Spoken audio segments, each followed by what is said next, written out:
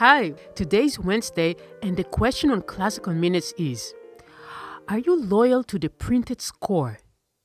Do you have a healthy approach to working out the details that are on the page?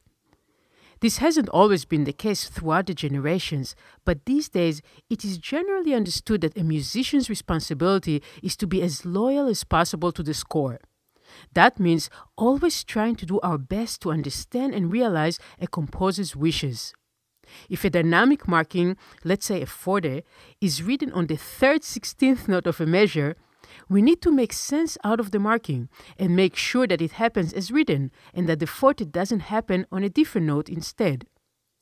Now, of course, we do need to read the score carefully and be aware of all the details that are in there.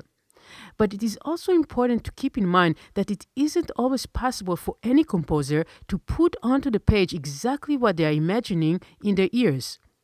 Having worked with many composers on their own pieces, I can definitely tell you that composers also like to change their minds a lot. On different days, that forte seems right on the third 16th, or the second, or the fourth.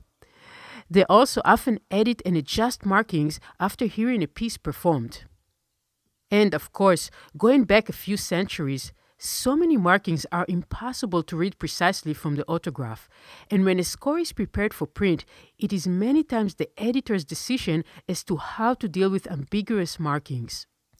Ultimately, no composer is interested in an interpretation that just makes one see the score. Composers want us to bring the score to life, and sometimes in ways they might not even have thought of themselves. Of course, we have to take care and try to realize precisely and understand the reasons for everything that's on the page. But the final decisions must be in the interest of making the music itself the best it can be, making it work and shine in performance. I'm pianist Yael Weiss from ClassicalMinutes.com.